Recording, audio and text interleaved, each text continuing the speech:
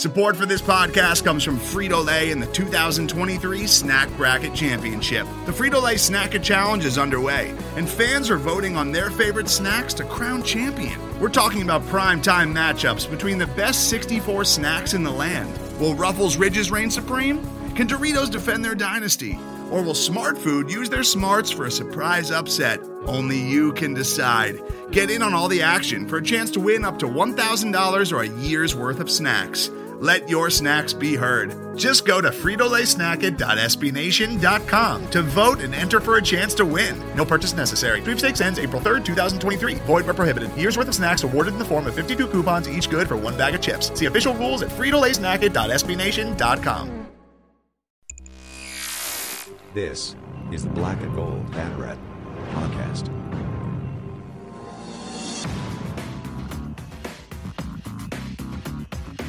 Now, here are your hosts, Jeff Sharon and Eric Lopez. Welcome one and all to the Black and Gold Banneret podcast. Jeff and Eric with you here on the first day of July, usually an eventful day in the college calendar, and boy was it today. We got a lot to talk about all of a sudden, Eric. We have name, image, and likeness. We've got our Banneret Awards. It's a pretty busy show. It'll be quick, but it'll be busy. Busy, lots of fireworks, maybe, or not fireworks. Depends on your perspective. Don't undersell things here, Eric. We have two segments we have to get through. So we're gonna start with the Banneret Awards, and later on we'll talk about the name, image, and likeness news. Of course, the NCAA passing its interim policy that allows college athletes now to make a profit off their name, image, or likeness, and also hire an agent in order to negotiate said deals. We are eyeball deep in the Wild West. We're going to talk about that, what we think were the motivations behind it, and some of the UCF athletes who are already coming out on social media saying that they have signed deals with certain brands or are creating their own brands, as the case may be. So we'll talk about that in a little bit. But first, it's long been awaited.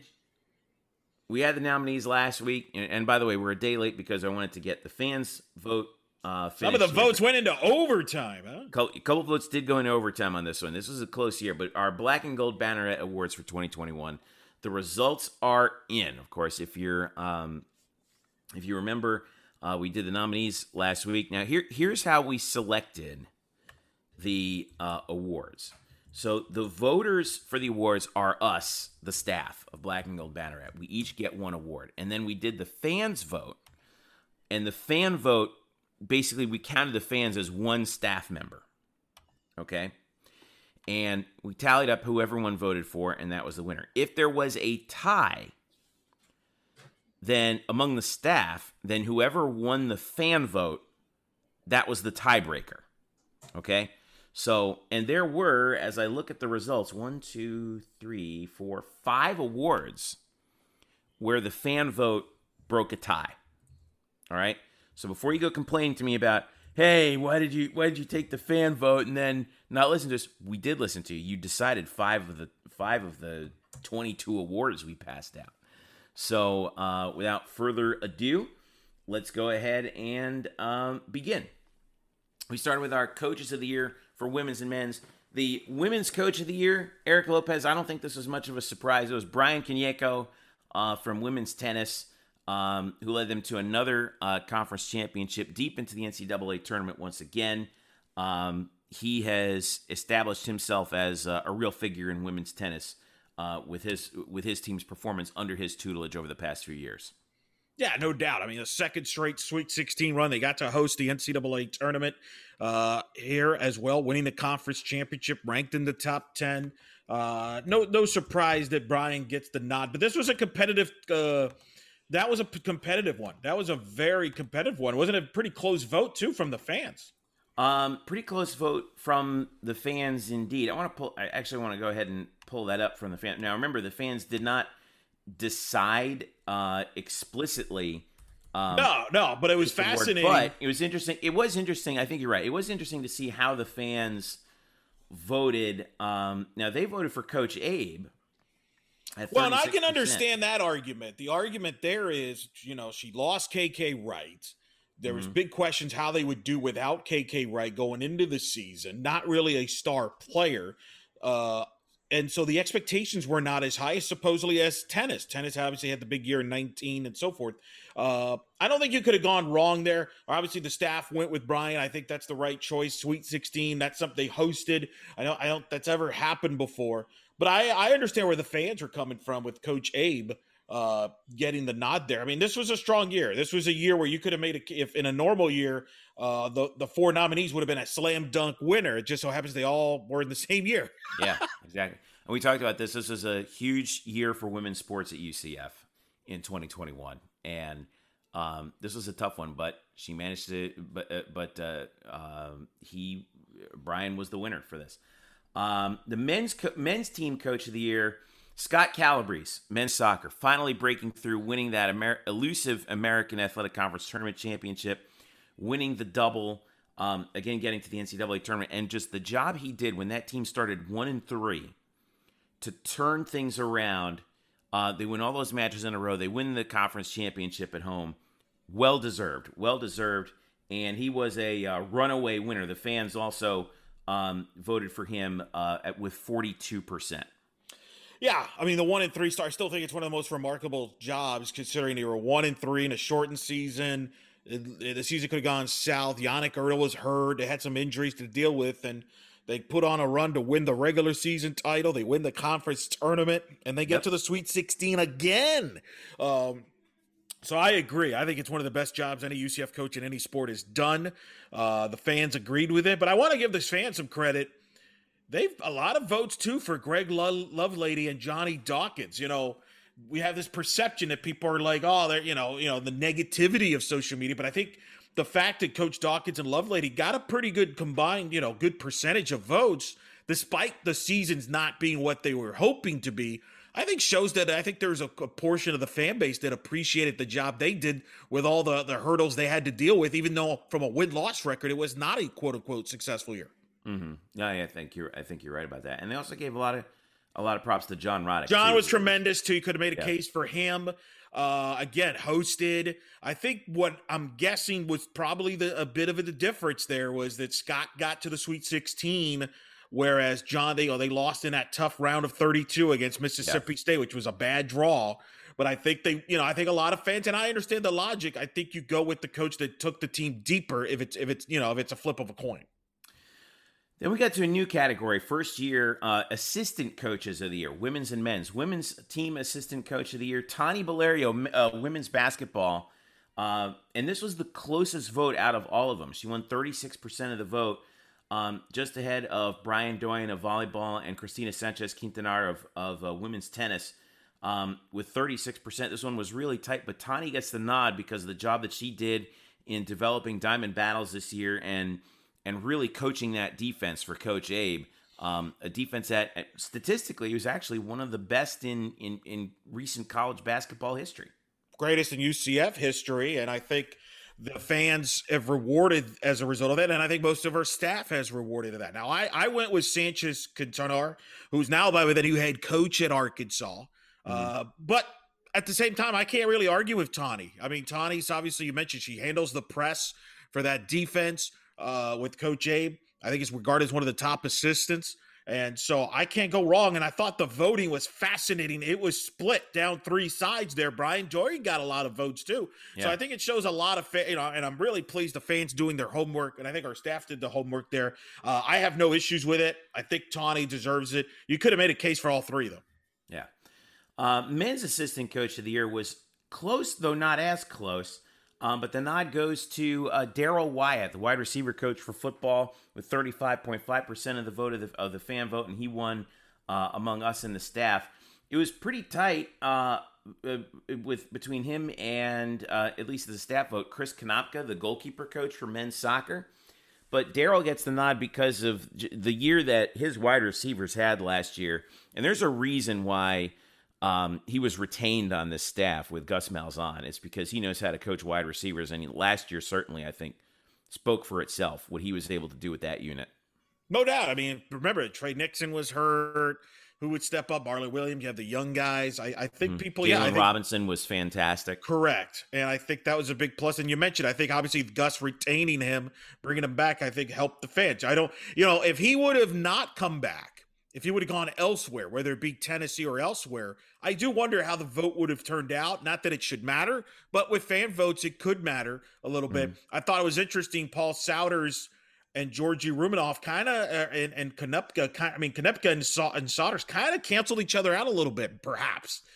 There. It was good to see Georgie Rumenoff, the men's tennis assistant, get a lot of support too from the fan base there. Yeah. I think it was tight, but I have no issues with Wyatt. I think Wyatt, you mentioned it. There's a reason he's back on the staff, and people, it shows you that they have confidence in no matter who, this year with the wide receivers being as young as it is, people have confidence that it's still going to be productive, and in part because of Coach Wyatt. Yeah, I'm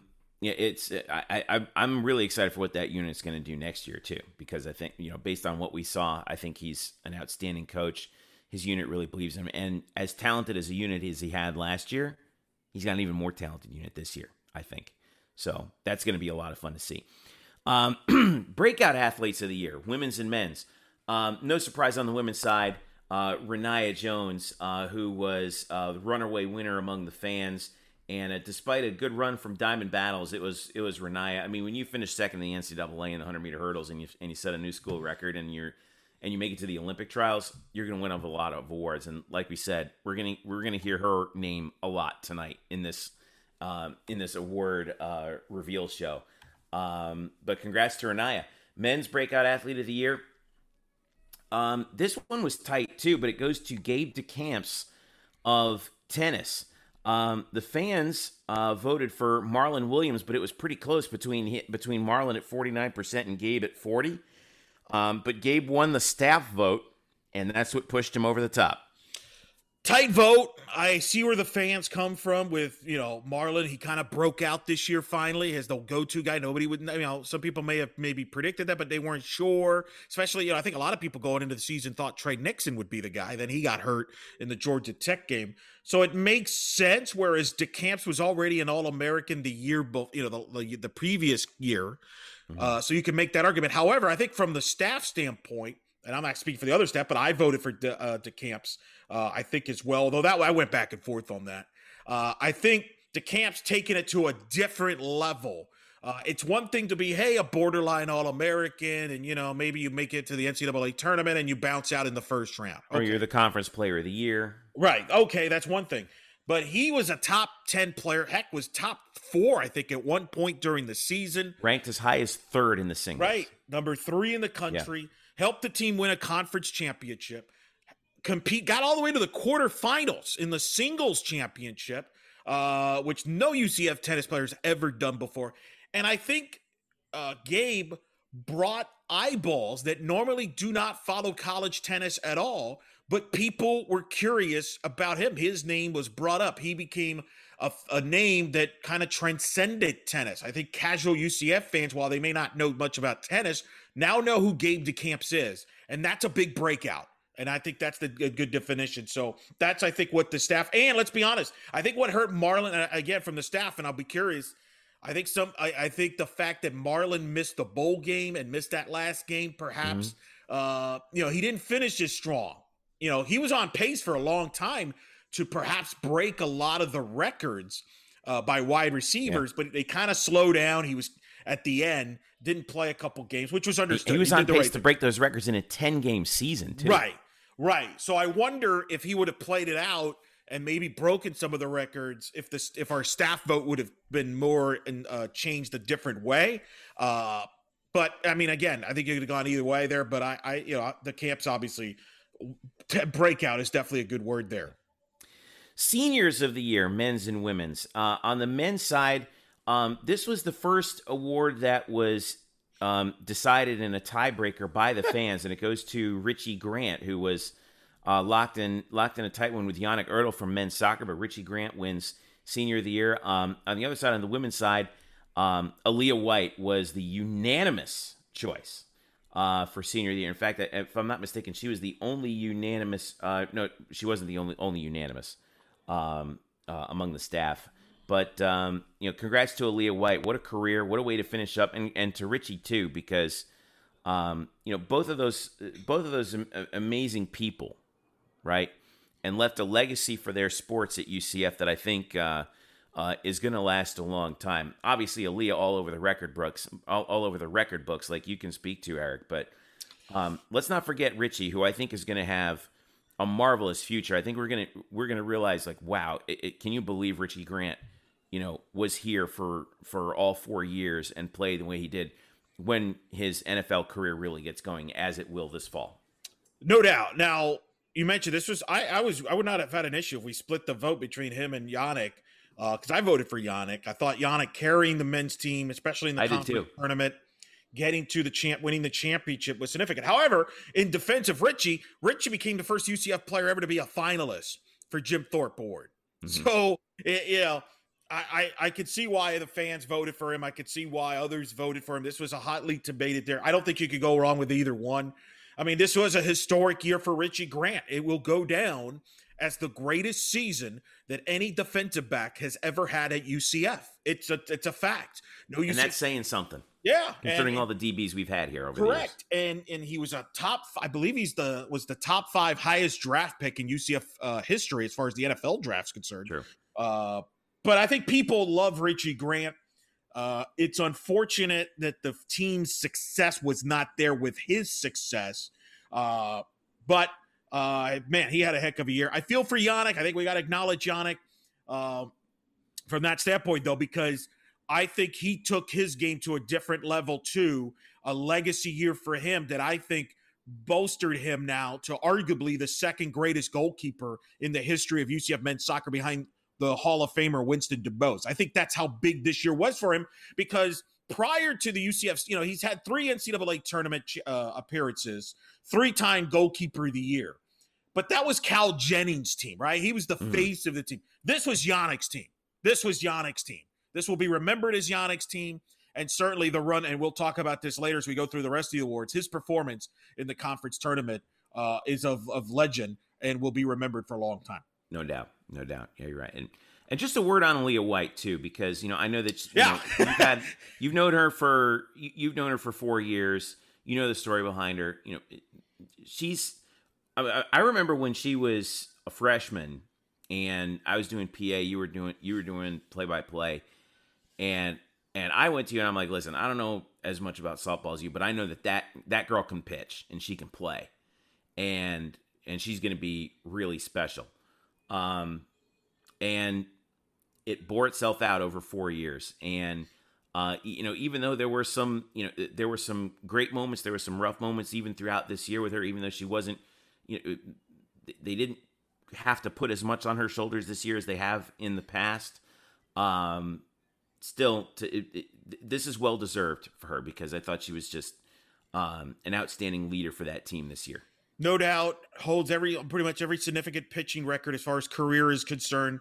Big, that's a big position there. When she came in, she was following Mackenzie Audis, Shelby Turner. She watched them as a recruit. She saw what they did for the program, and there's pressure with that. And she had a lot of tough breaks early in her career. They didn't have a lot of support behind her as far as the pitching staff's concerned. And she'll be the first to tell you she had to work for it. At first, her first year, she struggled in the beginning of the year getting through 5 innings, and she just worked at it. Tremendous person, an amazing UCF story, a premature birth, overcame odds when she was born, literally. And I think overcame a lot of odds, and it was great to see her career end with an NCAA tournament appearance, getting a couple of wins in the regional, including a shutout against Kennesaw to send them to a regional final. A great way for her legacy. She now goes down alongside Mackenzie and Shelby and Allison Kime. To me, those are your Fab Four, if you will, the 4 greatest UCF pitchers of all time, and they will be in the conversation among the greatest UCF players.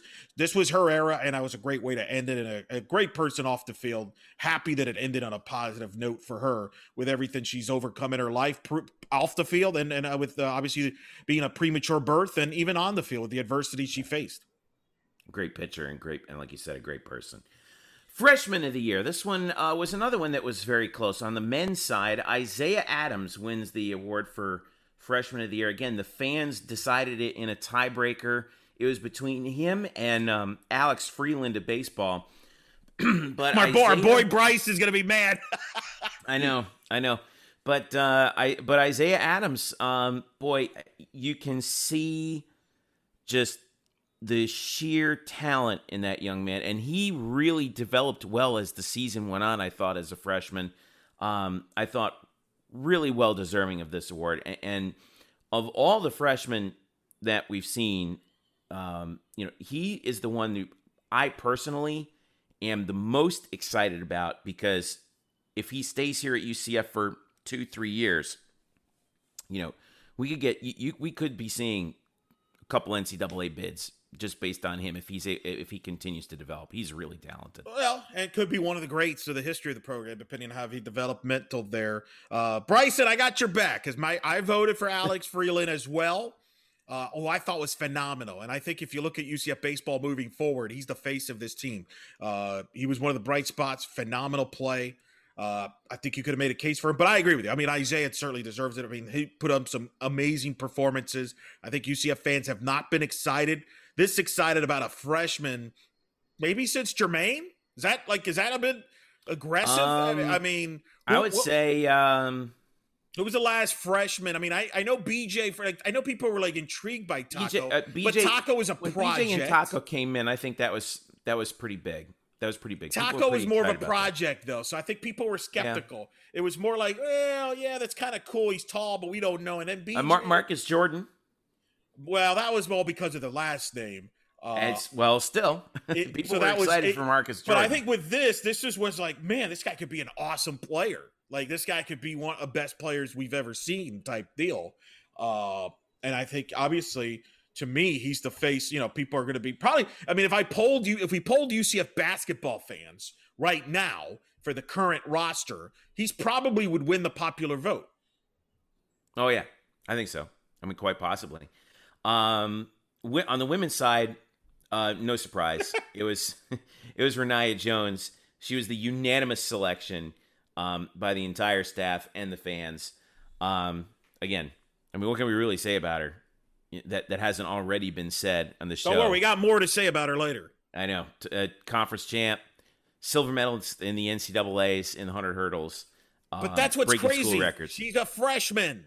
She's just a freshman, kids. She's just a freshman, part of a young roster, a track and field that Coach Dana Boone, is quietly building here. Yeah. I'm telling you, the future's bright here. You're seeing some of the future here. They're ahead of schedule. I think by the time Renaya's career is done, they're going to be a contender for the conference championship as a team, competing with Houston and, of course, their program. And then obviously, but Renaya, as we'll get into later, I think has a chance to be the biggest star that UCF's ever produced in track and field sport. New category this year, transfer of the year. We're going to get used to this one. Yeah, we're going to we're giving into the whole idea of the transfer portal. All right, and this is the nod for it. On the women's side, it was unanimous. Alicia Lewis, who came over from Syracuse and was a real star for UCF women's basketball. Excellent scorer, excellent shooter. And I was really amazed at how quickly she moved into the fold of this team. It's so hard, especially for anybody to, come into a program that's already having success and contribute as much as she has. And really, I mean, as Alicia Lewis went sometimes, so did UCF women's basketball this year. I remember the day she was cleared by the NCAA to play on literally hours before the opener against Virginia. And she played and had instant chemistry with Diamond Battles. And why that was significant, it gave Coach Abe the opportunity to play Diamond off the ball if she wanted to, because Lish could run the offense. And Lish was their best three-point shooter. I thought that was huge. I think it allowed Diamond to be more be more aggressive offensively. It gave them an extra perimeter player. I think without Alicia Lewis, I don't know if they make the NCAA tournament. I think she was that important. Huge transfer player. I think will only grow from this run coming over from Syracuse. Great shooter. I think you saw a lot of positives, and I think that experience she gained last year playing, I think she'll even be better the next year. Yeah. Speaking of a guy who might be better than next year, our winner on the men's side, Jalen Robinson, Jay Flash, the 5'9" wide receiver who came over from Oklahoma, sat out 2019. Last year, 55 catches, 979 yards, and 6 touchdowns, and was just a true weapon on the other side of Marlon Williams.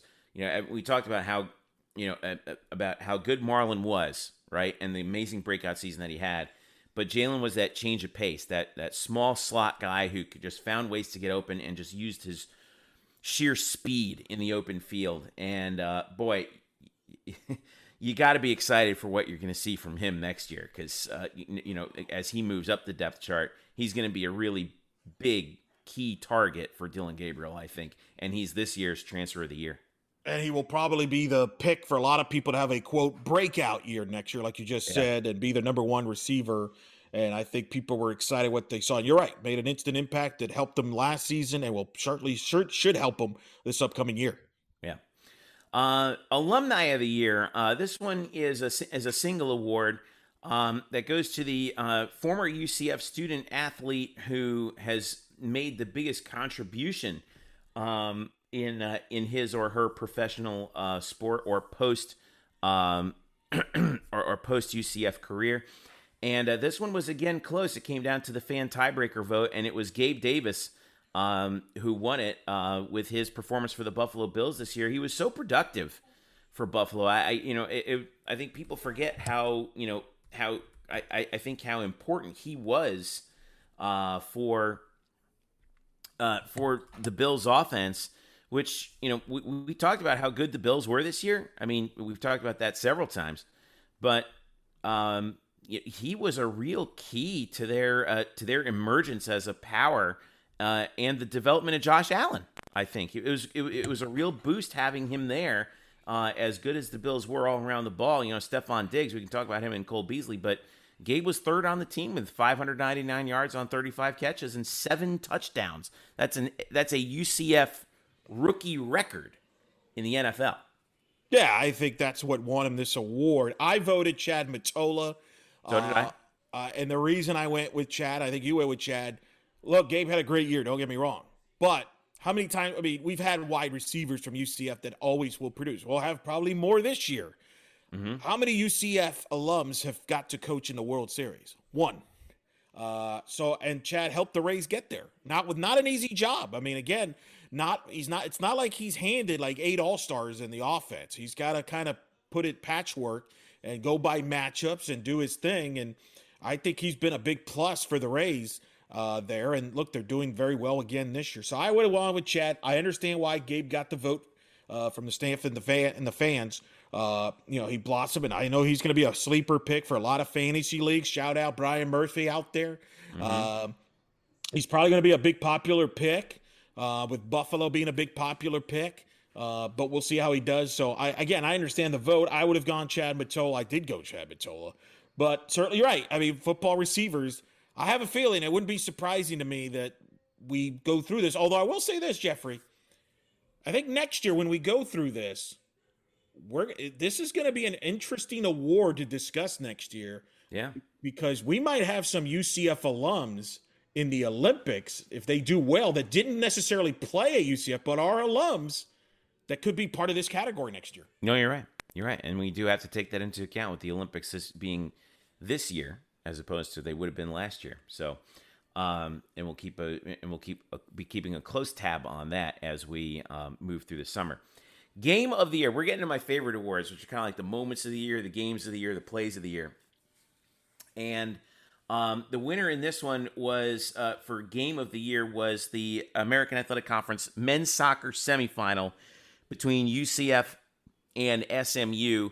A 1-1 draw that UCF won 4-3 in penalty kicks at home, finally getting the monkey off their back against SMU after 3 straight years of losing to them in the conference title game.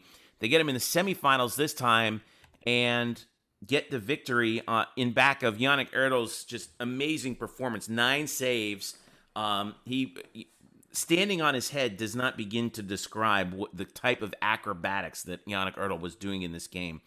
And to finally break through, I mean, UCF had lost to SMU the previous time that they played them in the conference championship in penalty kicks on that very field. And to finally, after all these years, break through at home, beat them in the incredibly dramatic fashion that it was. It was just a glorious game to watch, just an incredibly amazing, intense, fast-paced men's soccer game, and UCF came out on top. That was the game of the year.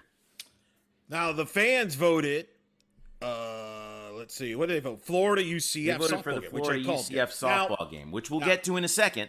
Yes. Now, the soccer game, I didn't vote for it. It's always going to be remembered as the Yannick Ertl. But no, here's my issue with it. It ended on penalty kicks. I hate penalty kicks. I don't like games being ended on penalty kicks. It's a gimmick. I hate the short field overtimes in college football, and I hate penalty kicks in soccer. That's why I didn't vote for it. But obviously, it's a memorable game. Don't hate the player, hate the game. Right. Well, all right, Booker T. So other consideration, Florida State, UCF men's basketball. I do want to mention that because I think if UCF had a better season, I think they would have gotten more votes and maybe more consideration. I think we've taken that win for granted because the season didn't go as well as we thought. But, man, I remember watching that game on the Ace. I mean, it was a great game. Unbelievable game. High-scoring game, exciting, back and forth. It was fun. It was a fun game to watch. Amazing game.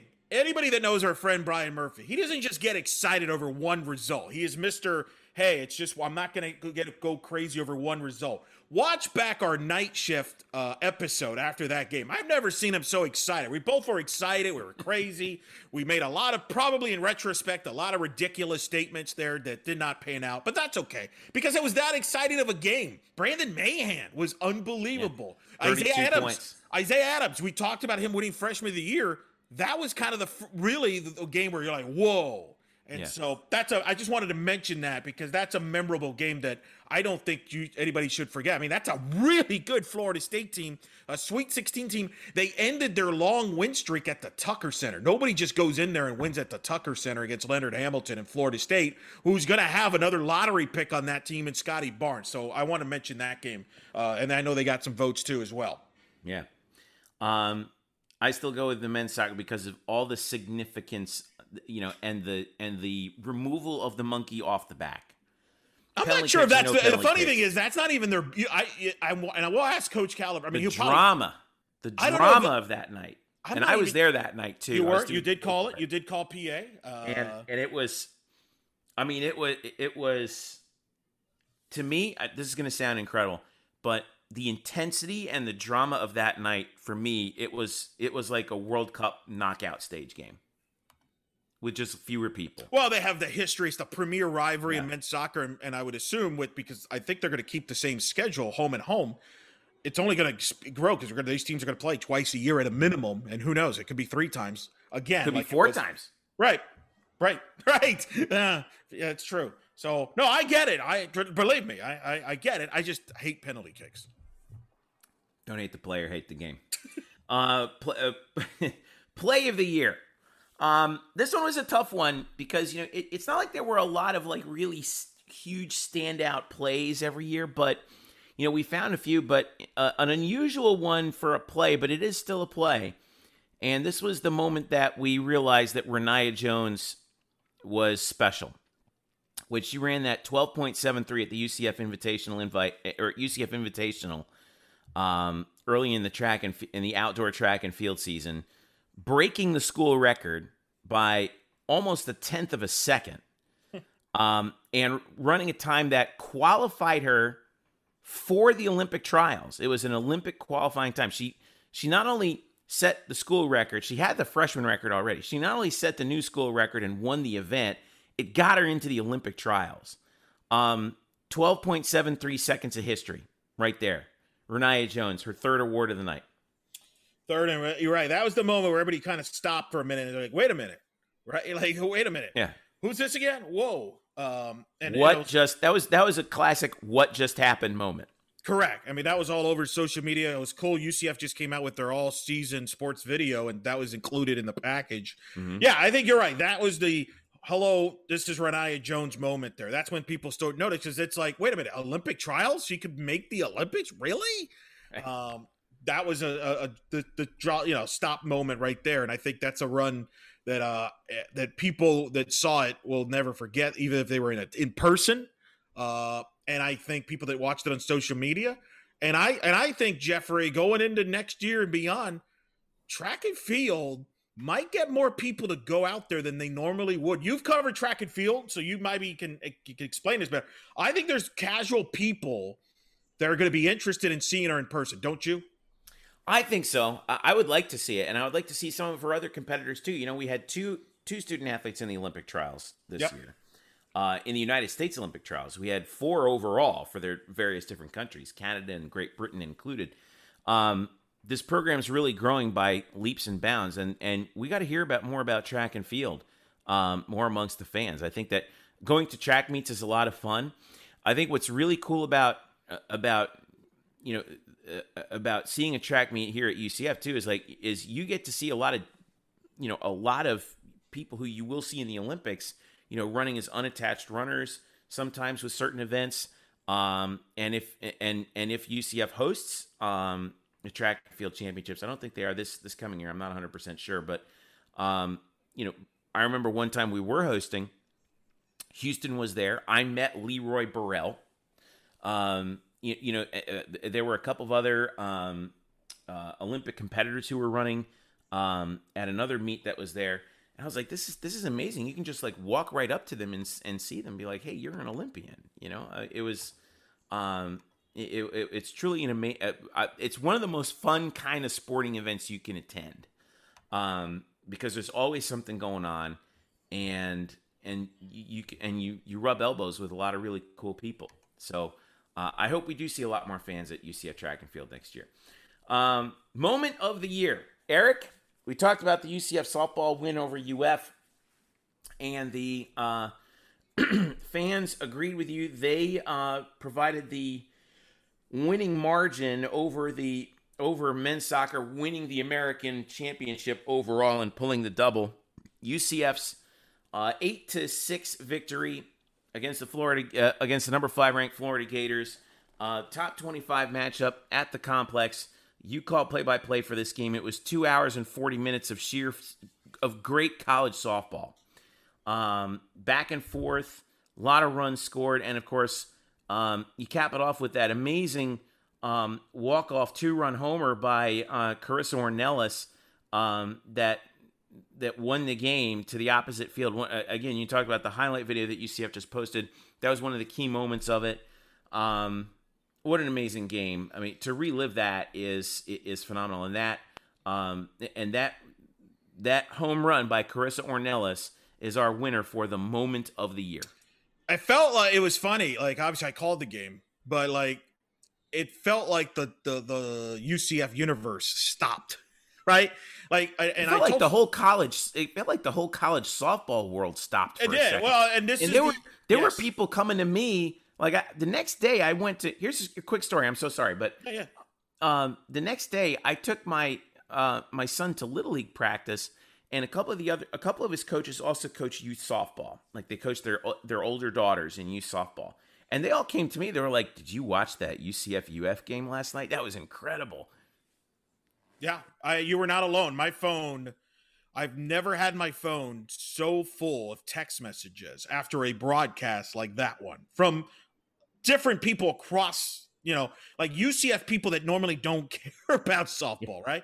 Like, but I think it tells you a few things. First of all, I just told somebody recently, for me, I've done this now 14 going on 15 years.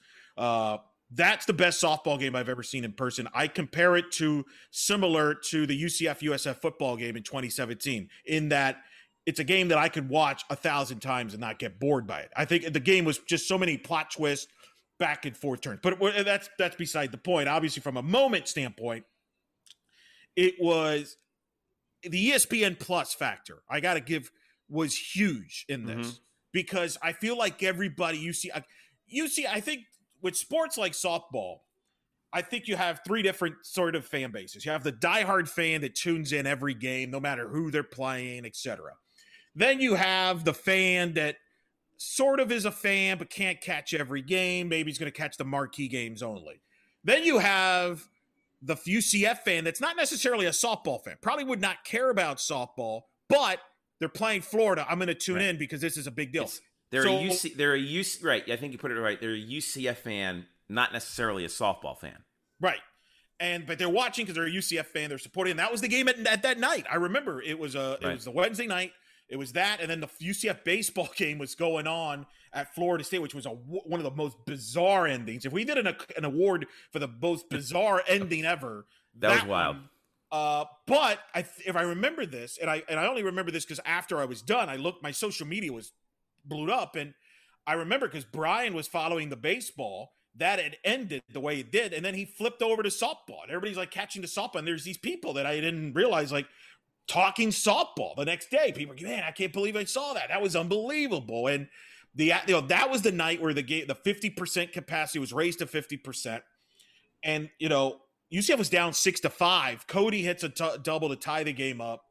And I got to give credit to Francesca Neu, who's my broadcast partner. It was phenomenal. Obviously a Gator player, but she's a phenomenal analyst, and she can kind of foreshadow this. And when Carissa hit the 2-run homer, that place exploded. And there was a lot of football players there. And really that was significant. Up until that point, what was it, Jeff? 25% at the time for a lot of the UCF sporting events? 25%. We really hadn't had that environment of excitement. That was the first UCF sporting event, at least in the spring, that had that wild atmosphere. And I remember she hits the home run. The place goes crazy. And I was smartest thing I did my call. And then I kind of, great night to be a night. And that she walks into home plate. She gets surrounded by the fans. That place was building. It's something I'll never forget. It's an amazing game, an amazing moment. And I think a lot of people, they gained a lot of softball fans because of that. And people watched it. And people still ask me about that game. It's definitely my best broadcast, my favorite broadcast. Francesco was a big part of that. The ESPN Plus crew was a big part of that. I think they deserve credit for that because that made it a bigger deal, to your point, because the whole nation was watching that game. It wasn't just, hey, a couple of people in Orlando, Gainesville. The whole country was watching and took notice. Yeah, no doubt. I thought that it was. I was watching it on ESPN Plus. I was listening to you. I do feel as though that officially ushered in a new era of how we're going to follow UCF sports. Yes. It validated ESPN Plus as a platform where UCF fans can watch their team and see great moments and great moments that brought out. It's easier for them to follow these sports, right? Yeah, it's easier to follow these sports. In that respect, it kind of transcended even beating the number 5 team in the country. Yes. So yes, that's our moment of the year. That's our moment of the year. So much riding on it. Story of the year. This is a new award, nearly unanimous, not quite unanimous, but nearly unanimous. Our story of the year. This is kind of a little journalism-y, I get it, but the departure of I think it's pretty obvious. The departure of Danny White and subsequently Josh Heupel, and the also subsequent hiring of Terry Mahajer and Gus Malzahn to take over for them. And this story is going to reverberate for years at UCF. It's still reverberating now because as Drew Glukov had pointed out this year, or had alerted us to, a story from the Orlando Sentinel that came out this week that UCF actually finished the academic year in the black. We thought that they would lose, several million, a couple $1 million in terms of, because of COVID and not being able to have fans in the stands quite as much and whatnot. But the budget cuts at UCF, even despite all that, UCF still managed to not lose money as an athletic department, due in part, in no small part, to the buyouts from Danny White and Josh Heupel, pushing them over the top. So it's going to reverberate, I think, it certainly reverberates off the field, right? I think it's going to reverberate on the field for years after this. you could argue this past spring is the most memorable spring in UCF athletics history, not just necessarily because of on-field success, which there was a lot of it, but because there was so much sports of it, and you add to the fact you have the greatest athletic director in UCF athletics history. I think that goes without, right? That's got to be unanimous. I don't think anybody's going to argue that. In Danny White, and what he's some arguments, but you could make some arguments, but Danny White gets my vote. Yeah, he gets my vote. He didn't create the playoff like some think, but he did help UCF take it to a different level. Remember that? I mean, I remember we were in shock, right? Because it really came out of nowhere. Like, oh, by the way, he's going to be the AD of Tennessee, and he's about to be announced. Like, oh, in 5 minutes. What? What happened? Came out of nowhere. Right. It really did, and I think people were caught off guard. And I think people just didn't take it. I think people were thinking maybe Duke or something else, and so that caught them off guard. And so now we're going to figure out, well, who's going to be the next AD, and that was so much dramatic. But then he's got to figure out a football coach. And I'll never forget the night that the Tennessee people reported that Josh Heupel was the guy. And I think all UCF people like scoffed at it. Oh, that's such a typical Danny move.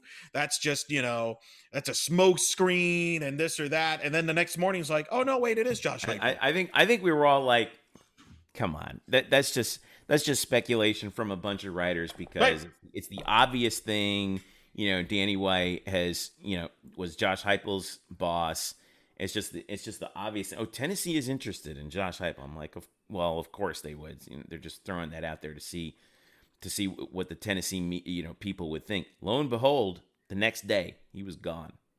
The funny thing, though, the reaction was actually calm. It was almost like, oh, okay, like, all right, cool. So now we have a new AD and coach. It was almost like relief. It was kind of like, hey, he's not here because obviously you had some detractors. But then the AD search, and then Terry gets hired, which nobody saw coming. Okay, nobody mentioned his name until he literally was named. Yeah. So great job by UCF hiding, keeping that down low.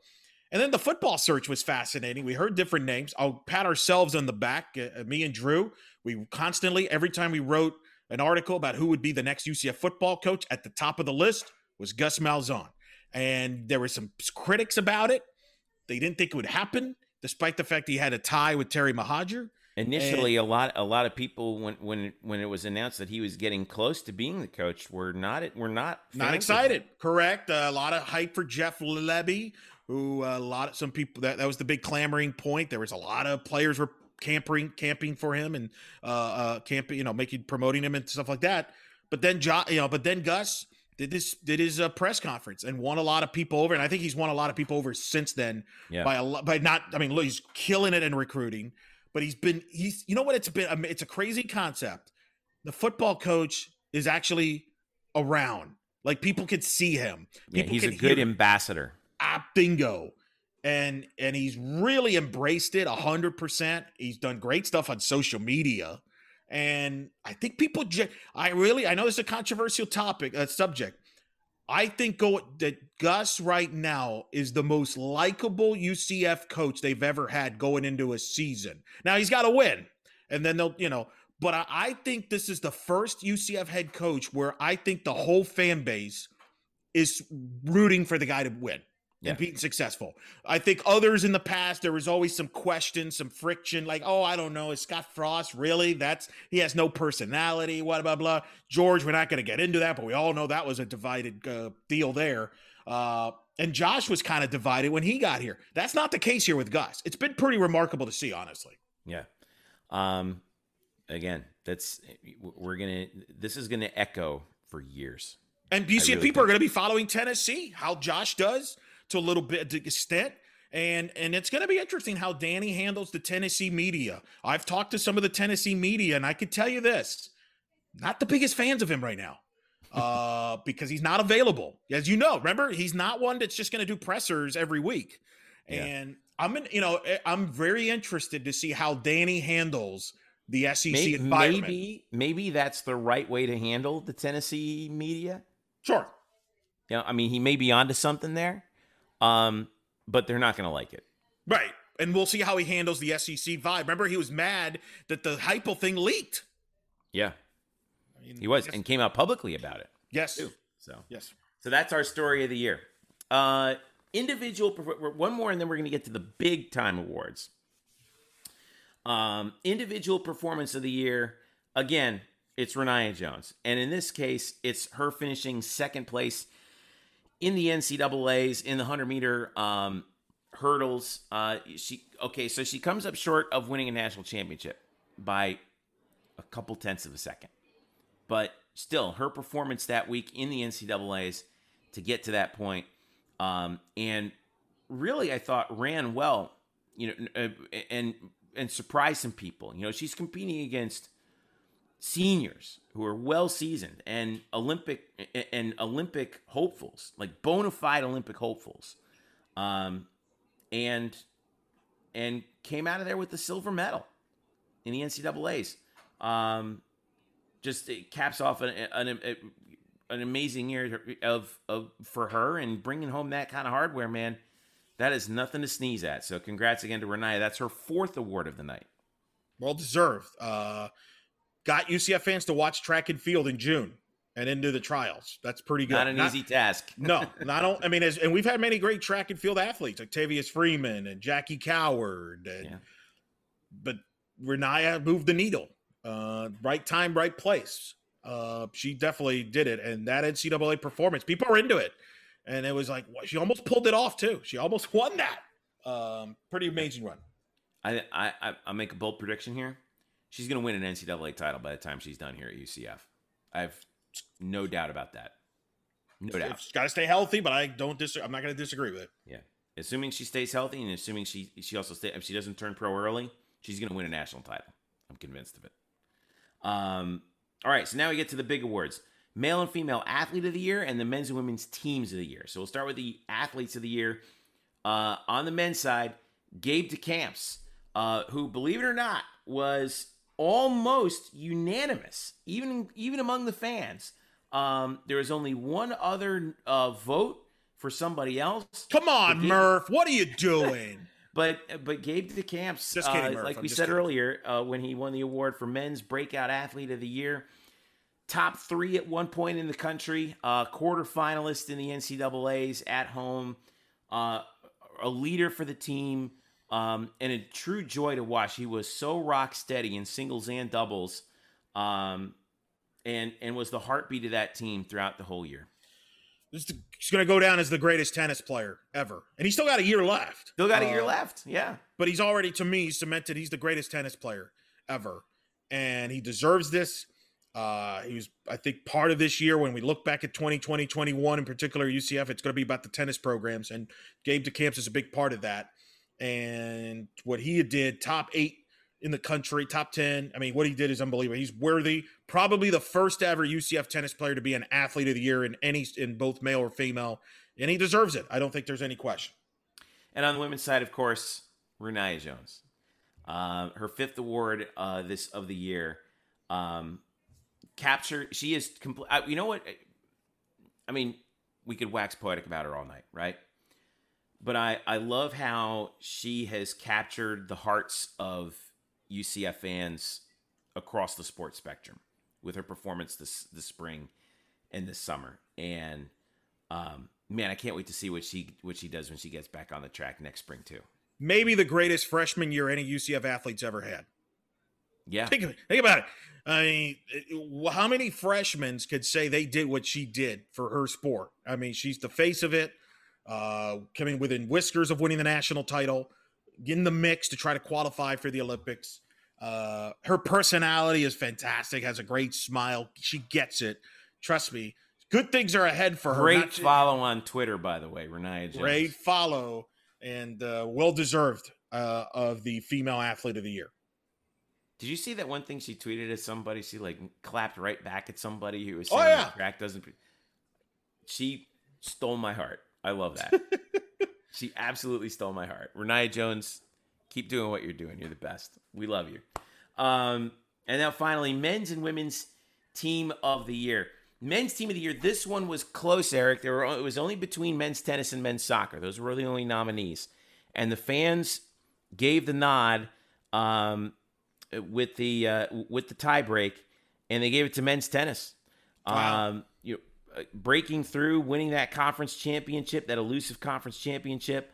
Even though the season, I think, didn't end the way that they wanted it to in the NCAAs, you still got to be impressed with a 22-4 record, undefeated in conference, and the way that they just steamrolled people down the stretch. It was an absolute. They were a lot of fun to watch, and they really have captured the imagination, I think, of UCF fans. This is a real program now that stands on the precipice of national prominence. I think they're already there. Now it's just a question of, do they get a better draw in the NCAA tournament next year? Yeah, hopefully they will get a better draw. But I get the fans voting. I think I'm with it. Look, they won their first ever NCAA tournament match ever in the first round. The men's program has never won an NCAA tournament match prior to this year, hosting for the first time. They win the conference championship against their rival, South Florida. I think prior to this year, the last time men's tennis swept them. The last time they won a conference title was probably in the ASUN days. So I think they accomplished a lot. And I think in the end of the day, the 2021 UCF year is the year of tennis for what men's and women accomplished on the field. And I think that shows here in the voting, Jeff. Yeah, because guess who won the women's team of the year? Women's tennis. They finished 20-5 on the year, and whereas this year was a year for men's tennis to get over the hump and kind of, knock down some demons. For women's tennis this year, they were just ready to steamroll people. And even though they lost their first two matches in that ITA kickoff weekend, remember they lost to NC State and Wake Forest back to back. Yeah. In North Carolina, and then they come back and they beat Florida 4-3, and then they were just off and running. Got all the way, won the American Championships. By the way, they had to play 3 matches in the American Championship instead of 2, which the men had to do because the men had to bye, right? So they blast through the American Championships, beat Tulsa in the final, beat Charleston Southern and Miami in the NCAAs, and then they're right there with Duke. Right there with number 18 Duke in the Sweet 16 with one match to go. Remember, it was the breaking back and forth in that last singles match, and Duke ekes it out in as close a finish as you're going to find. Just a heartbreaking way to finish it. But, wow, what a year for women's tennis. And I got news for you, man. I think they're going to be even better next year. They'll have a good nucleus coming back. They do lose Stolmar, their senior, but they should be right back in the mix. And they'll be hungry, obviously, being so close to getting to that quarterfinal at home. Don't win this thing, but this was the year of tennis. Talk about a confident team next year. They have a lot of confidence. Yeah, I agree. But this was the year of tennis. This was the year of tennis, what they accomplished a first, both teams hosting, both teams national seeds, both teams winning in the tournament, both teams having single players in the NCAA tournament. It's just pretty remarkable story. Also, quick salute, UCF volleyball going 3 straight conference championships. And then, even, UCF women's basketball making the tournament, softball. The fans voted for softball. Hey, thank you. I appreciate you all there. It was tight, though. It was 38.7%. Tennis was at 32. Volleyball was at 24. It was a tight vote. Sure. I mean, softball obviously is a popular deal there. I think, obviously, if they would have won the conference or won the regional, boy, that might have flipped it. I think if volleyball goes deeper in the tournament, that could have flipped it. I think that's, we'll get into that in a future episode about maybe some of the big questions going into the next season. For each of these sports will be very fascinating, but very tight. Different, the year of women's sports at UCF, maybe the greatest women's sports year, which is ironic because 2 of their, dominant programs they consistently have in the tournament, usually and traditionally, rowing and women's soccer, didn't have their greatest of years. Think about that, how crazy that is. That was the only 2 sports from a women's side that did not have some sort of representation in the NCAA tournament.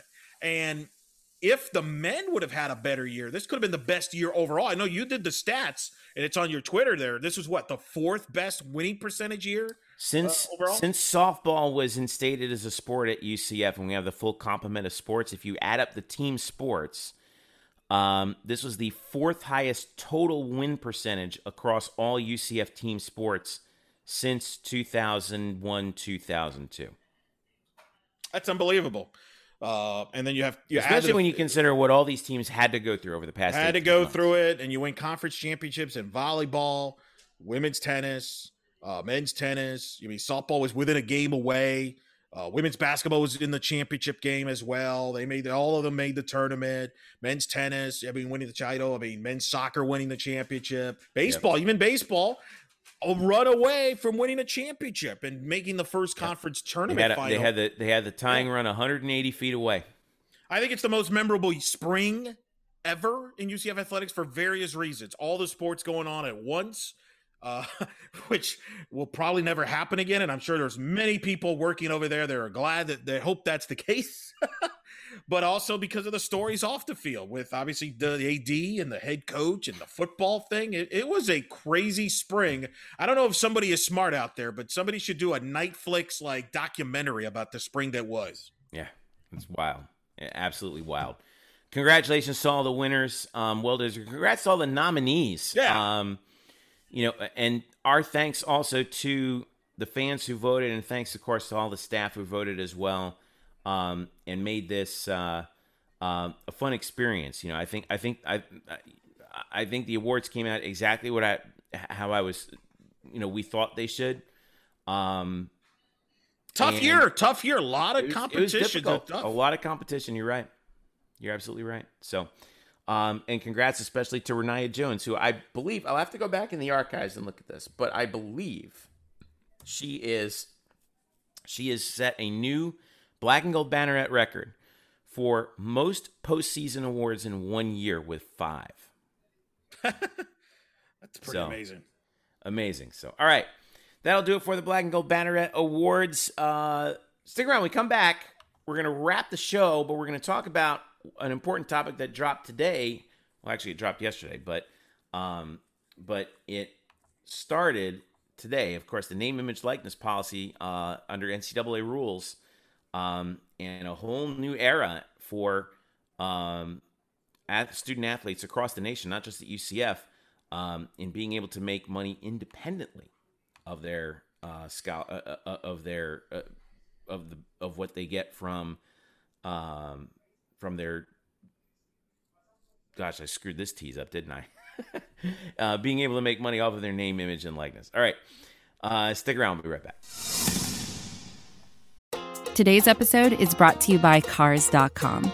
With over 2 million vehicles and 50,000 more added every day, Cars.com will match you with the perfect car for you, your budget, your life, your style. And if you're ready to say goodbye to your current car, Cars.com will get you an instant offer to cash it in. Just start by entering your license plate and get matched with a local dealer who will write you the check.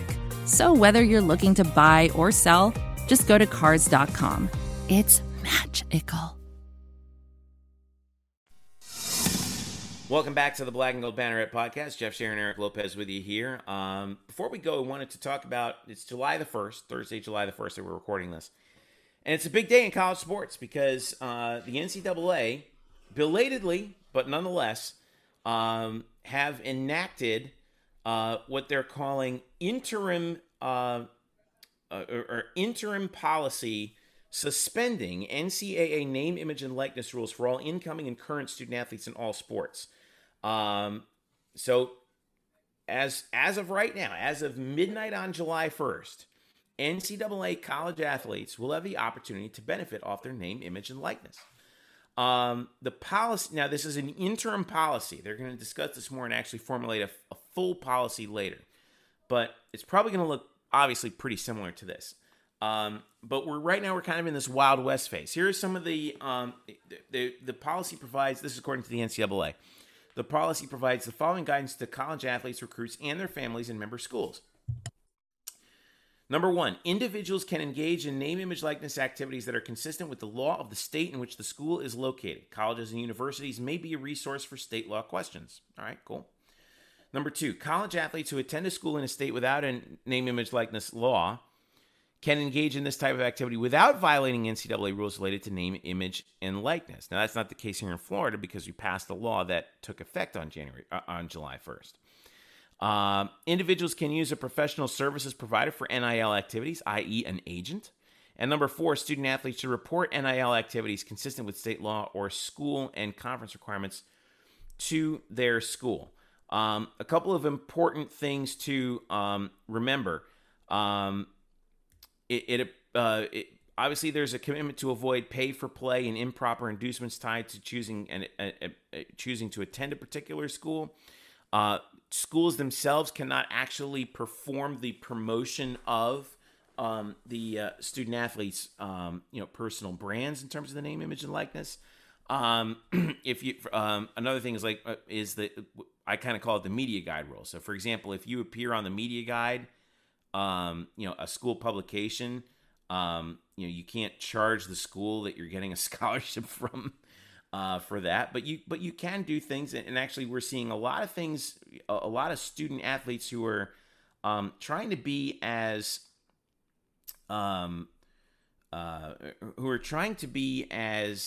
creative as possible, trying to take advantage of different things. Just it feels like this is a real feeling out period, doesn't it, Eric? Because we'll go over these in a little bit, but we really are in sort of a Wild West phase of trying to figure out how this is going to work.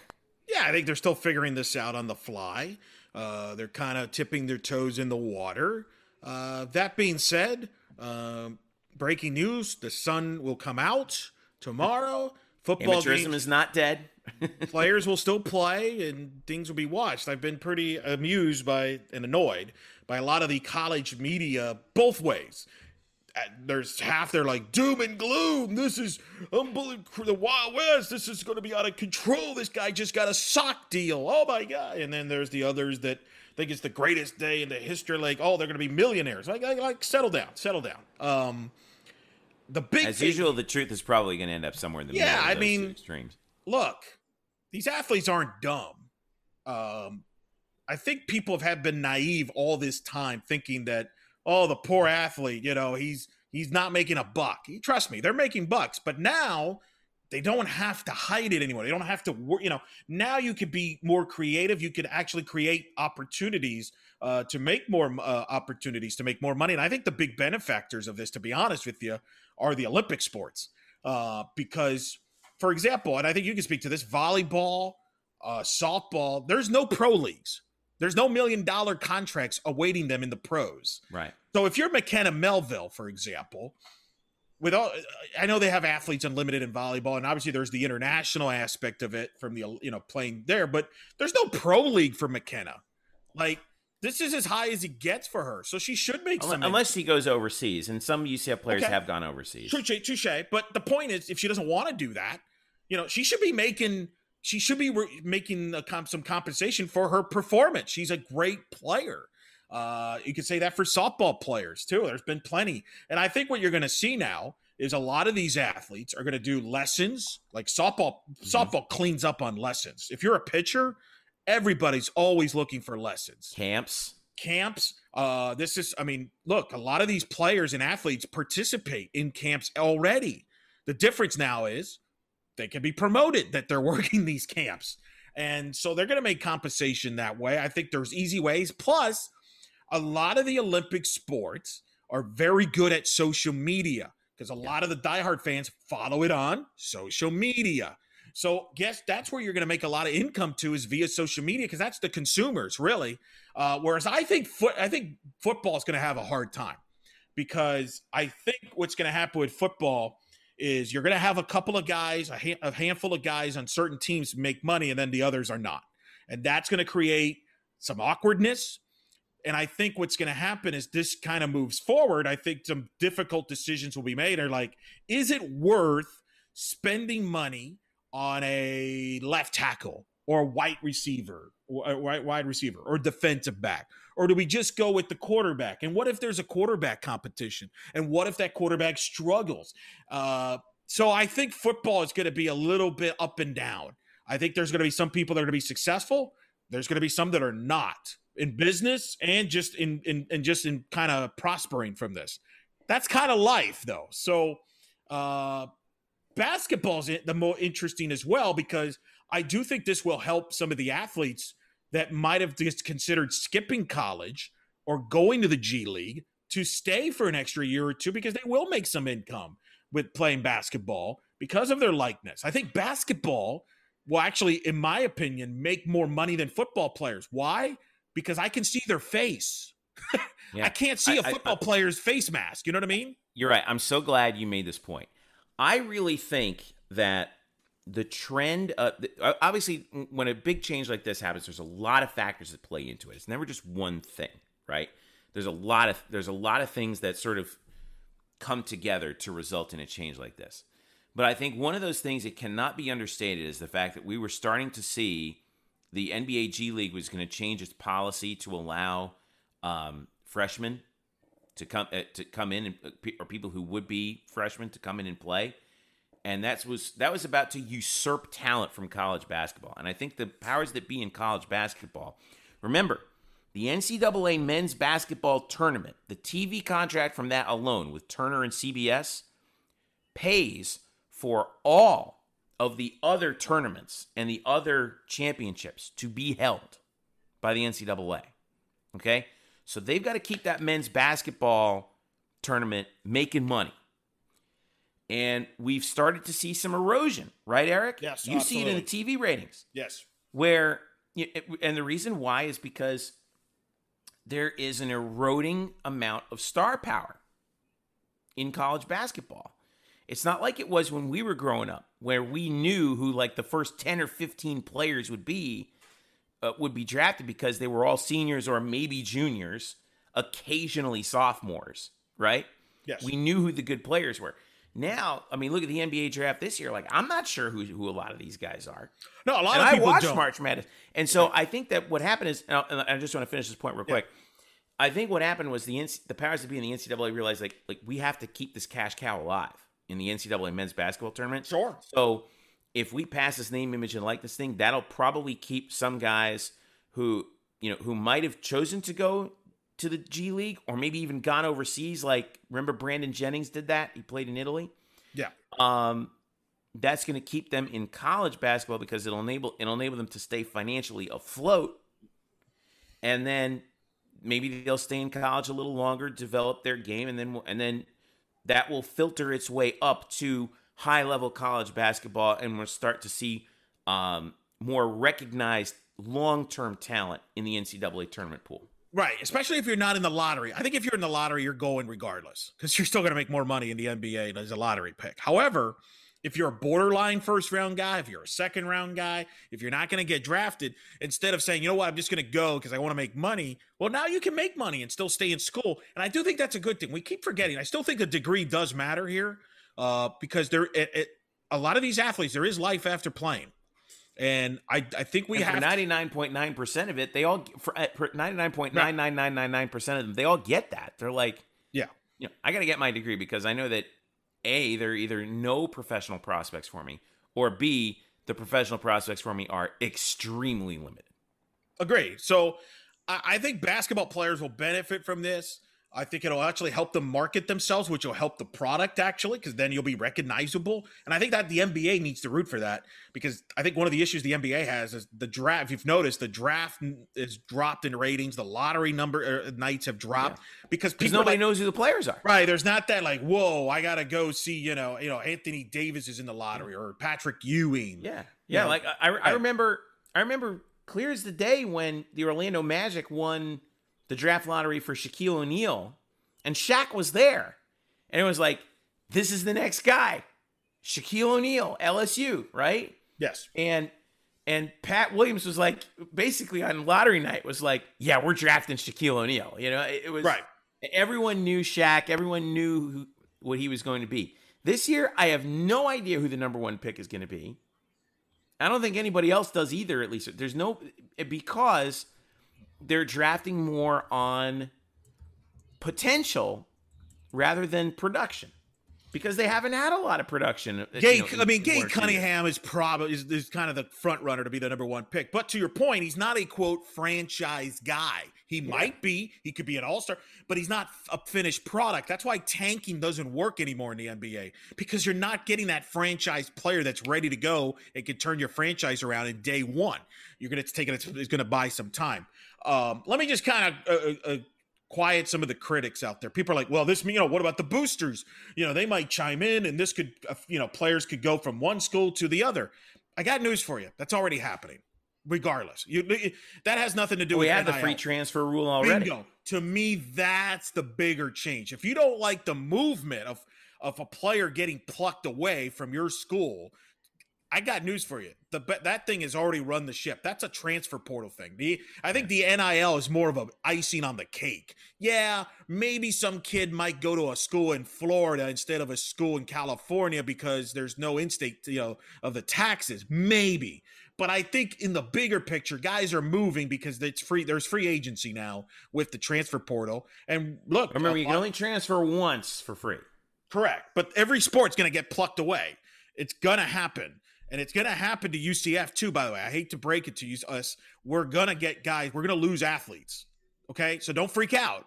But we're going to lose athletes. And we're going to have to get some athletes ourselves. But I don't think that's an NIL issue. That's more of a free agency transfer thing, because that's where a lot of tampering goes on, just like in the pros, where certain players from other sports will text, hey, why don't you come over here? We have this and that. And then magically they enter the portal. That's going on. So, but I would not blame the NIL on that.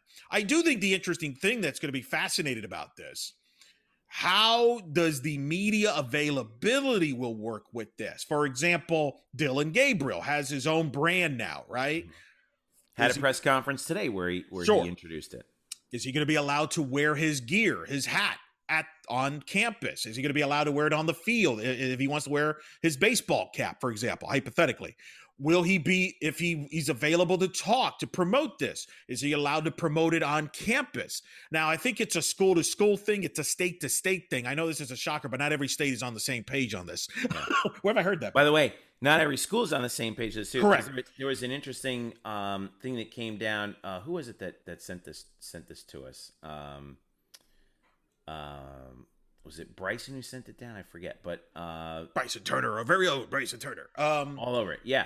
Or no, it was you who sent it around. So Darren Ravel reported that Oklahoma, okay, their name, image, likeness policy states, this is according to Darren Ravel, states that the school's athletes cannot sign deals that conflict with the school's deals. Right. Including with, and this is who Oklahoma already has deals with as an institution, Anheuser-Busch, Chickasaw Nation, Coca-Cola, Fanatics, Gatorade, Jordan Brand, MidFirst Bank, Nike, and Rawlings for softball only. Right. So I find that pretty interesting. Does that mean that an Oklahoma player cannot wear an Adidas hat on the sidelines because it's not Jordan Brand? Correct. I think on campus you cannot wear any of that. You can't wear that to your media availability. Or you can't be caught drinking a Pepsi. Correct. I think all of that is going to probably be able to do that off campus, but not on campus. I think that's okay. So here's an important distinction: on campus or off campus. Like, I mean, if you're who's the quarterback for Oklahoma, Spencer Rattler, right? I mean, you could theoretically like go to drink a Pepsi on your way to class, right? Sure. But when it comes to obviously you wouldn't be able to drink, like a sport, whatever Pepsi sports drink product is, I forget, on the sidelines of the game. Right. Right? Correct. But I think what's going to happen in a majority of these cases, you're going to have the athlete work with the school. The school is hiring people to run this stuff, right? Like to help the athletes. A lot of business schools around these campuses just got really excited. but I think there's going to be an understanding. And by the way, that's no different than the real world, by the way. Like, there's certain things I can't, promote or say when I'm on the air on a broadcast on ESPN Plus, right? Like, I'm not going to be promoting Fox, hey, UCF's on Fox or whatever, right? Like, or not, that there's certain. I think you're also not a student athlete, but that's beside the point, right? But I think there's an understanding. I think the schools can we get the schools? By the way, are for the athletes getting paid. I think there's this misperception that the schools don't want this. They actually do. They just don't want to pay for it, right? They don't literally want to come out of their pocket, and they don't have to in this deal. But yeah, I think those are some of the tricky things, the slopes that they got to work around is what can they promote? What can they not promote? Because that was always been the issue is this, a school want their logo to be used by the athlete. Probably not in some cases. Some maybe they do. That's where they have to work out a deal. And I think that's still in the fluid situation in some cases. But some of these athletes may not be able to use the logo still, but they could just promote themselves outside the campus. Some interesting news and notes from the UCF side of things in terms of current and some former UCF student athletes getting involved in this. First of all, I think the big news is Mackenzie Milton and De'Aaron King, two former American Athletic Conference quarterbacks now competing against each other within the state in the ACC, are co-founders of a new NIL platform called Dreamfield. The CEO of Dreamfield, by the way, is a UCF alumnus. And he's also hired Corey Stanicia, who helped us out with an interview with Chip LaMarca when we were talking about this earlier, when this law was passed a summer ago. Milton will be the first active collegiate athlete with an NFT, a non-fungible token, which will drop next week. So I think that's pretty. This to me kind of feels like an experimental way of, kind of being a middleman in this that Mackenzie's getting involved into. I'm not saying it's a bad thing. I'm saying that this does feel experimental to me, right? We're going to see if this can work as a business model. It might not. We'll find out. Yeah, look, there's going to be a lot of business models here that are not going to work. Like I just think a year from now, a lot of this stuff is going to be very routine. A lot of this stuff's going to go away. A lot of this, some of it's this going to might be kind of humdrum. It's going to be a lot of it's going to be humdrum and boring. It's going to be camps, right? Maybe the occasional hat with a logo on it or something. But but it's going to be like camps. Kids making money off of a YouTube channel that they do. Correct. That they do, if it's baseball, like hitting lessons on, things like that, it'll be pretty boring. It really is, because again, you got to consider, can you commit to a kid that might transfer a year in? Yeah. Is a kid going to stay in school? How long is he going to stay? And things like that. Now, you're going to have guys like a Tim Tebow. If you get a Tim Tebow type or a Johnny Manziel type or a Trevor Lawrence type, those guys are going to make a lot of money. There's no doubt. Culpepper. Culpepper, I think, would have been that. I think Kevin, because he didn't blow up until his last year, I don't know if he would have cashed in as much. But, look, it is what it is. The Griffin twins, probably Mackenzie when he was here, that would have been some. Absolutely right. So I think they're going to make their money. I don't think they're going to be billionaires. I don't think the sport is going to die. I think this college media, too, needs to stop freaking out. Stop freaking out. Because, oh, my goodness, this guy got 20,000. There was somebody I saw, there was pretty cool. A Marshall player now announced, a football player from Marshall announced that he's going to be able to play guitar in front of people and make some money because that's what he likes to do. He's a musician. That's what, to me. Kalia Davis of UCF brought up a good point. I'm sorry for interrupting, but I wanted to get this out because it's similar to that. I think Kalia said that he wants to stream him playing video games. Correct. Well, he couldn't do that for revenue before via Twitch or whatever. Now he can. Correct. And that's a very popular thing, as you mentioned there as well. So I think it's going to be a lot of that. Yes. Are you going to have some boosters get involved in certain schools? Yeah. I got news for you, though. They already do. And I'm sorry, but if you think this college athletics was pure, you've been looking the wrong place for many years. This has been always going on. So that's not going to change. The big programs are still going to get their guys, either legit or not legit, however you want to describe it. But I think in the big picture of this, I don't think it's going to be as big of a deal as everybody's making it out to be, because I think these athletes are smart. I think they know what they're doing. And I think a lot of these institutions are for this. They just didn't want to do it under their own pocket, which is understandable. So I think this is a win-win for everybody. And I think the big winners are going to be the Olympic athletes, because the Olympic athletes are going to stick around. And Mark Daniels, I'll give him credit. LSU, everybody just assumes football players. The person that's probably going to make the most money is the LSU gymnast, who has over 1 million followers. And is not bad to look at if you've seen her. So my point is, she's going to make good coin. And I think a lot of the Olympic athletes will. Like for Alabama, I don't think the player that's going to make the most money is necessarily an Alabama player, because they have too many good ones. How do you decide which one to pay if you're in a sponsor? 10, 15, how's the market? I think a Montana Fouts, who is a young softball star at Alabama, is probably going to make more money because she's a clear-cut star. She's the one you can identify with softball. Whereas with football, who are you identifying with? It's Nick Saban.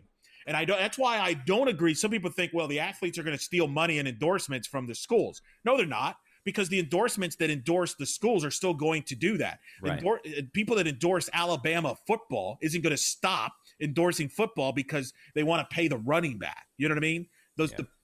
And vice versa. So I'm going to be fascinated by this from that standpoint. I think it's a good middle ground. I still, you could argue that the athletes are still not going to get what they're worth, but they get something. And I think this is, I think usually if you have some people not completely happy, you probably reach the middle ground here. And we'll see. I think they'll work through it. Let's just not panic every time. All right, guys, I hope we don't get into this where every day we're like, man, this guy just made 40 grand. This guy made 50 grand. I hope it doesn't get to that. I will say this, though, for college athletes, if you're a football player in particular in basketball, be prepared. If you don't perform well, you're gonna hear it now big time. Like the days those endorsements are gonna dry up pretty quick. Correct. I think that's kind of the beauty of the market in that respect, though, right? Sure. Because at the end of the day, it is still tied to your individual performance, and your individual performance quite often is tied to your team performance. If UCF football has a bad year next year, a lot of these guys are not going to get endorsement. They're now motivated to play really well. I agree. But I'm just saying that. I'm not saying that they weren't before, but it's just an additional motivation. But I think now what's going to happen is, whereas the majority of the time when, let's say UCF loses, the criticism would go towards the coach because that's the one that's getting paid the millions of dollars. Lay off the kid. He's right. Like, remember the Matt Lee deal where he got criticized. A lot of people got upset. Social media got at him, and it was unfair. And I agree. The problem now is if you're making money and it's out there in the public, now you're a target too. So if you struggle, I think you're going to see more negativity on social media towards backlash is kind of my point. So be prepared for that.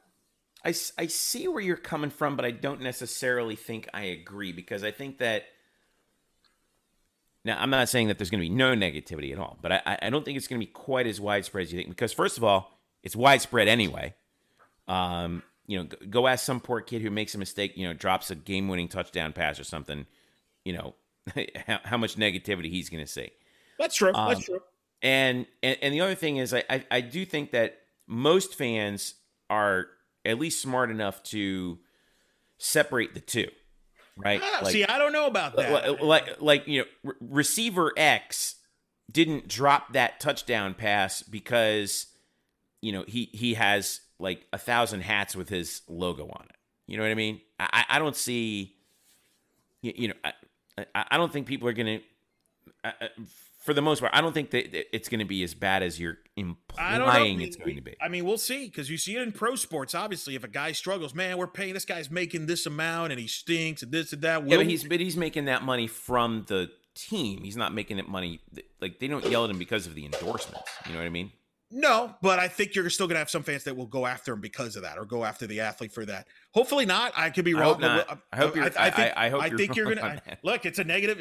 Social media can be negative. I would not be surprised if a player struggles and throws 3 interceptions, and they're going to blame him for the. I mean, look, our friend Kyle Israel, man, he's told me the stories, man, how rough it was because of his Texas loss. Like, he got death threats. I mean, and he wasn't making any money.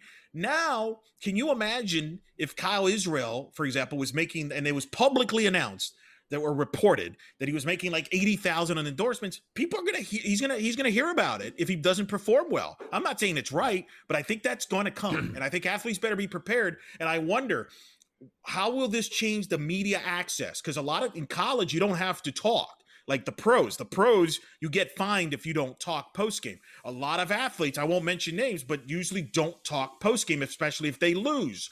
Will they have less access because are they going to be forced to talk now? Will they not talk at all? I think those are some interesting things to monitor here as we move forward, as far as how accessible are they going to be by their own choice and by, because before it would be the school's choice.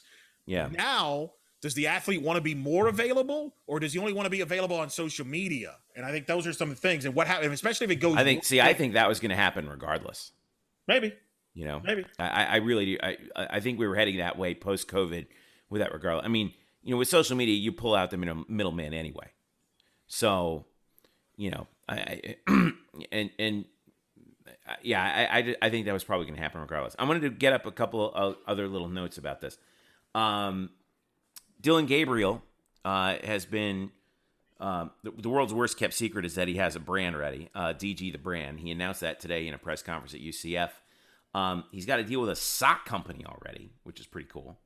Rock'em Socks, I believe is what it's called. Is that what it is? Yeah. Rock'em Socks. And DG announced that. CJ Walker has joined the, and this is according to Stephen Leonard. CJ Walker announced on Instagram that he is partnering with Dan Morgan of Morgan and Morgan as a, and I think that's more or less as like a representation deal for him. Let's see, what else do we see here? What was some other interesting things that we saw? Oh, Gabriel also said that he was on Instagram Live. He does not plan to sell autographs, which some student athletes have been doing. Now, I thought that part was interesting. Not planning to sell autographs or do camps, as he doesn't feel comfortable charging kids for that. I think the autograph thing is interesting because, autograph seekers will tell you that you want to get the autographs of the kids when they're in college because they're free and they don't charge, obviously, for obvious reasons. And then they get to the pros and then it's like you buy low and you sell high, right? And autograph is sort of that sort of, has that sort of stock market-ish feel to it. And I think that if there are some student athletes out there who are going to charge for autographs, first of all, I mean, personally, I don't think that's very cool. But but if there are some who decide to do that, what they're doing is they're kind of reducing the value of the autograph seeker, which I think is interesting. From an economic perspective, because if you go from charging nothing for an initial thing to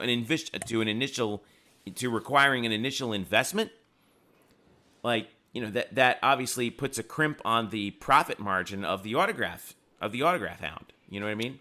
Sure. I think the issue, though, is, and a lot of the schools do this, they have their fan day where fans go meet the players and sign their posters.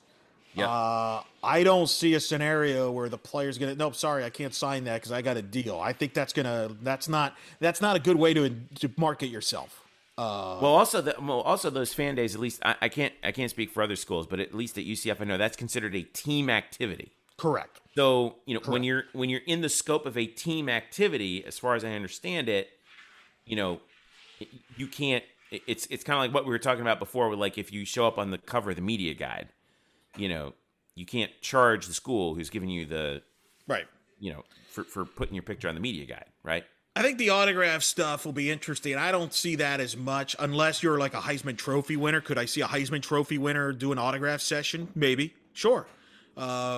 I don't have as big of a problem with that. I think if they were to skip team activities, I would have a problem, but I don't think that's going to happen. I think I was surprised he's not pro camps because I do think a lot of guys, that's where you're going to make easy money is camps and lessons.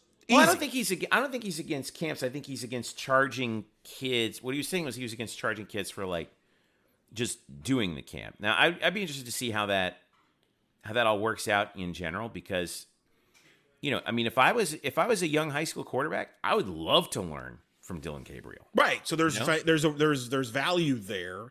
And the difference between that and saying signing an autograph, you're getting something out of it. Like you're spending an hour. It is taking your time, but you are learning things that you just don't learn by yourself. Right. And I think it'll be interesting, not just in football, but the other sports. I think softball, baseball, that will be the fun camps. And I'll be curious to see if coaches and players work together somewhat on this, where, hey, go to Gus Malzahn's camp and you'll see Dylan Gabriel there, or, vice versa. You know what I mean? Right. I could see some of this kind of work together a little bit, and you might obviously see camps. A lot of coaches, what they do in college, they'll run a camp and they'll invite other coaches to the camps. I could see a scenario, and I think you're going to see this with the players, where a player is going to hold a camp and he'll invite other players for that camp. I think you're going to see that. friends of his from high school, who went to another school. Yeah. Like you could see Mackenzie Milton invite Dylan Gabriel to one of his camps if Mackenzie decided to do that. Not saying that Dylan would do it. I'm just going hypothetical. Don't be shocked if you see a Mackenzie running a camp in Tallahassee and hypothetically Quadri Jones is there or whatever. Or Titus Mokiawa Timalala. Right. Exactly. Yeah. And then people are like, wait a minute. And you know what's going to happen there, Jeffrey? Oh, the gossip. Oh, no. The transfer portal. My God. Yep. You watch. That's going to happen now.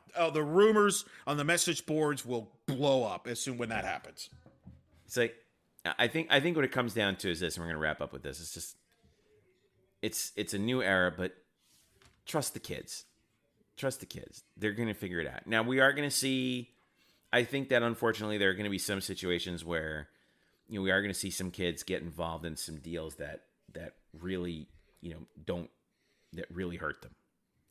And I hope we don't see that. My hope is that the institutions, and I think UCF has done a very good job of this with their launch initiative, and I think we've seen also the coaches get out in front and provide advice to their student athletes about, hey, it's a new era. Just be careful, all right? Don't sign your life away to something. It's okay to be cautious with, when you sign a contract, right? But inevitably someone makes a mistake along the line, right?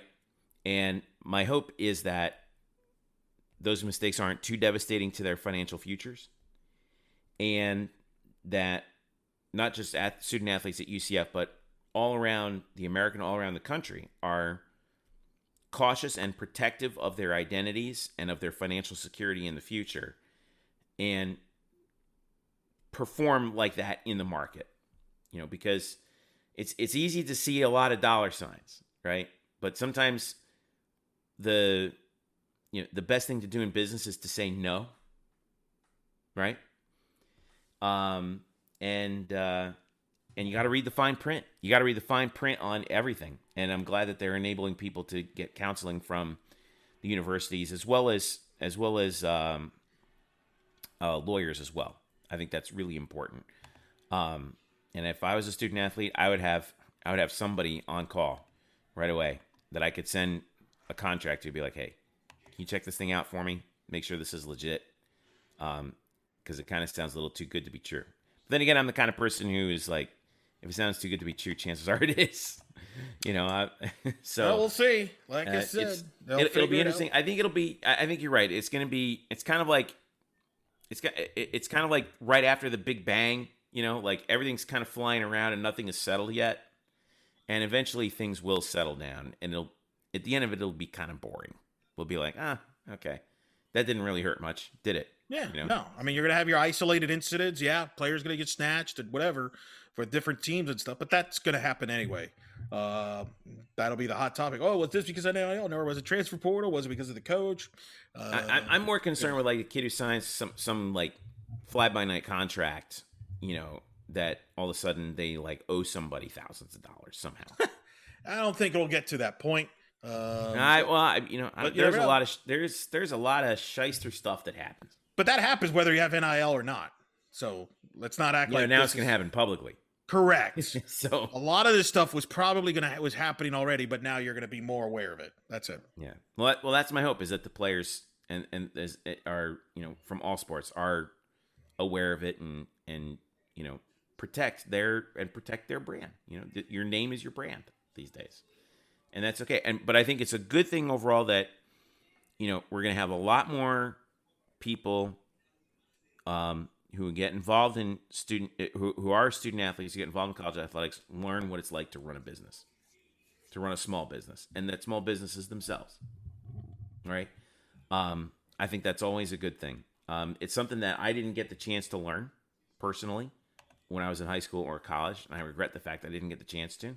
It's something that I'm learning on the fly in founding this site and starting this podcast, right?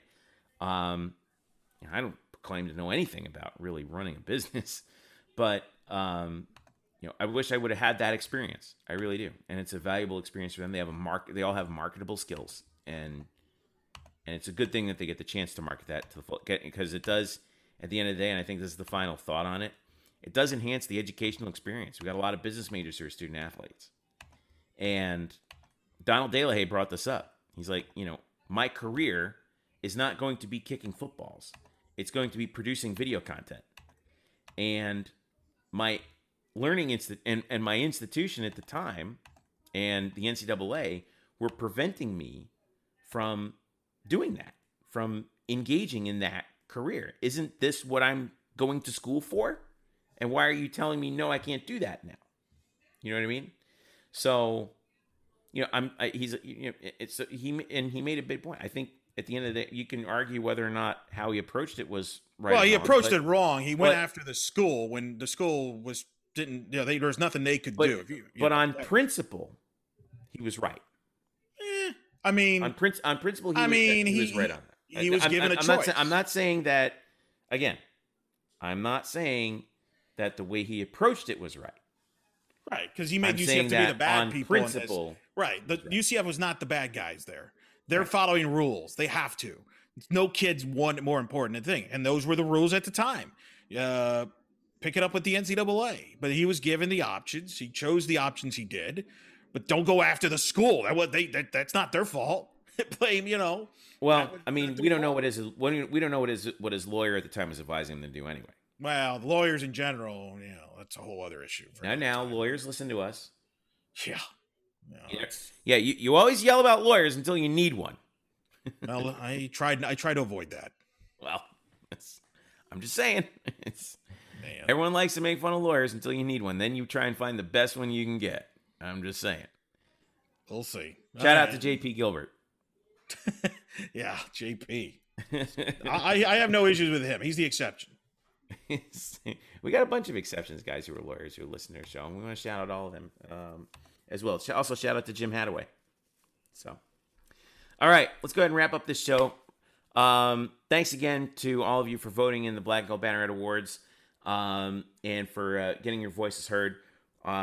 We appreciate you as always. Congratulations to all the award winners, all the nominees. Follow us on Twitter, UCF_Banneret.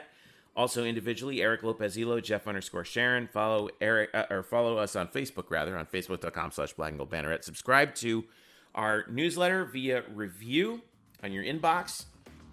We link to it on the site every day. You should see it this morning as well. And if you don't subscribe to us, you should via Apple Podcasts or Spotify if you listen via Android devices. Eric, have a good weekend, bud. You too, sir. And thank you for listening. This has been the Black and Gold Banneret Podcast. We will see you again next week. Happy NIL Day. Hooray!